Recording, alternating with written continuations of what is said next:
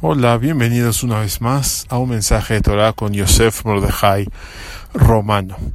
En el rezo, en la mirá, precisamente mencionamos el mérito de nuestros patriarcas Abraham, Isaac y Jacob.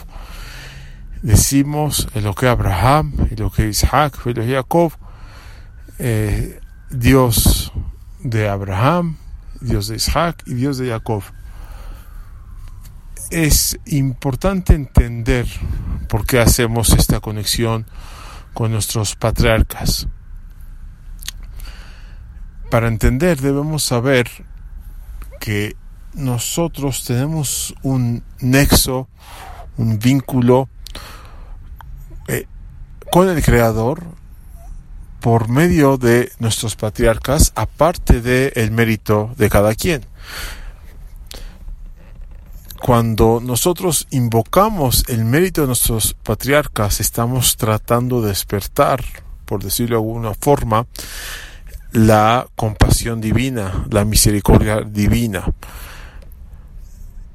Y cuando mencionamos a nuestros antepasados, a nuestros patriarcas, y no nada más en la Amidá, sino en varias partes del rezo aparecen mencionados, el propósito es entender que tenemos un vínculo también con ellos y queremos que el Creador nos responda nuestros rezos, queremos que Él se apiade de nosotros por el mérito de nuestros patriarcas, y para ello no es nada más necesario mencionarlos, sino también es importante emularlos, imitarlos, tratar de ser como ellos.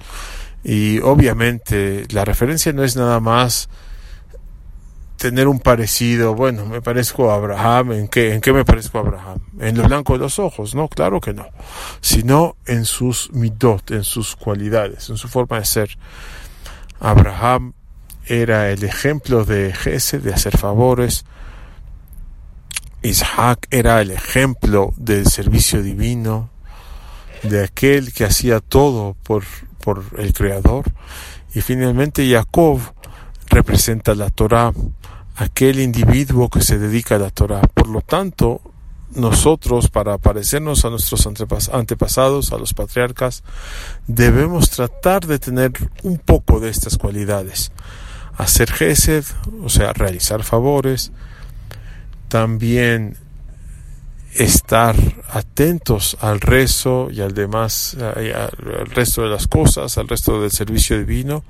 Y finalmente también tener Torah, estudiar Torah, cada quien a su nivel y cada quien lo que pueda. Es correcto que cada hombre estudie Torah, cada mujer también estudie Torah de acuerdo a lo que ella tiene que cumplir de mitzvot y alajot, musar, etcétera, diferentes cosas. Todos tenemos que estudiar Torah, y ya sea poco o mucho, tenemos que también apoyar a aquellos que estudian Torah.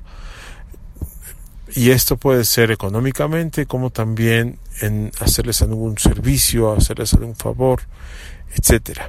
Y de esta forma podemos confiar en el mérito de nuestros antepasados y por nuestro propio mérito también, haciendo el vínculo con ellos, y de esta forma por lo menos tratar de despertar la misericordia divina para el bien de todos nosotros. Buen día a todos. Gracias por escuchar.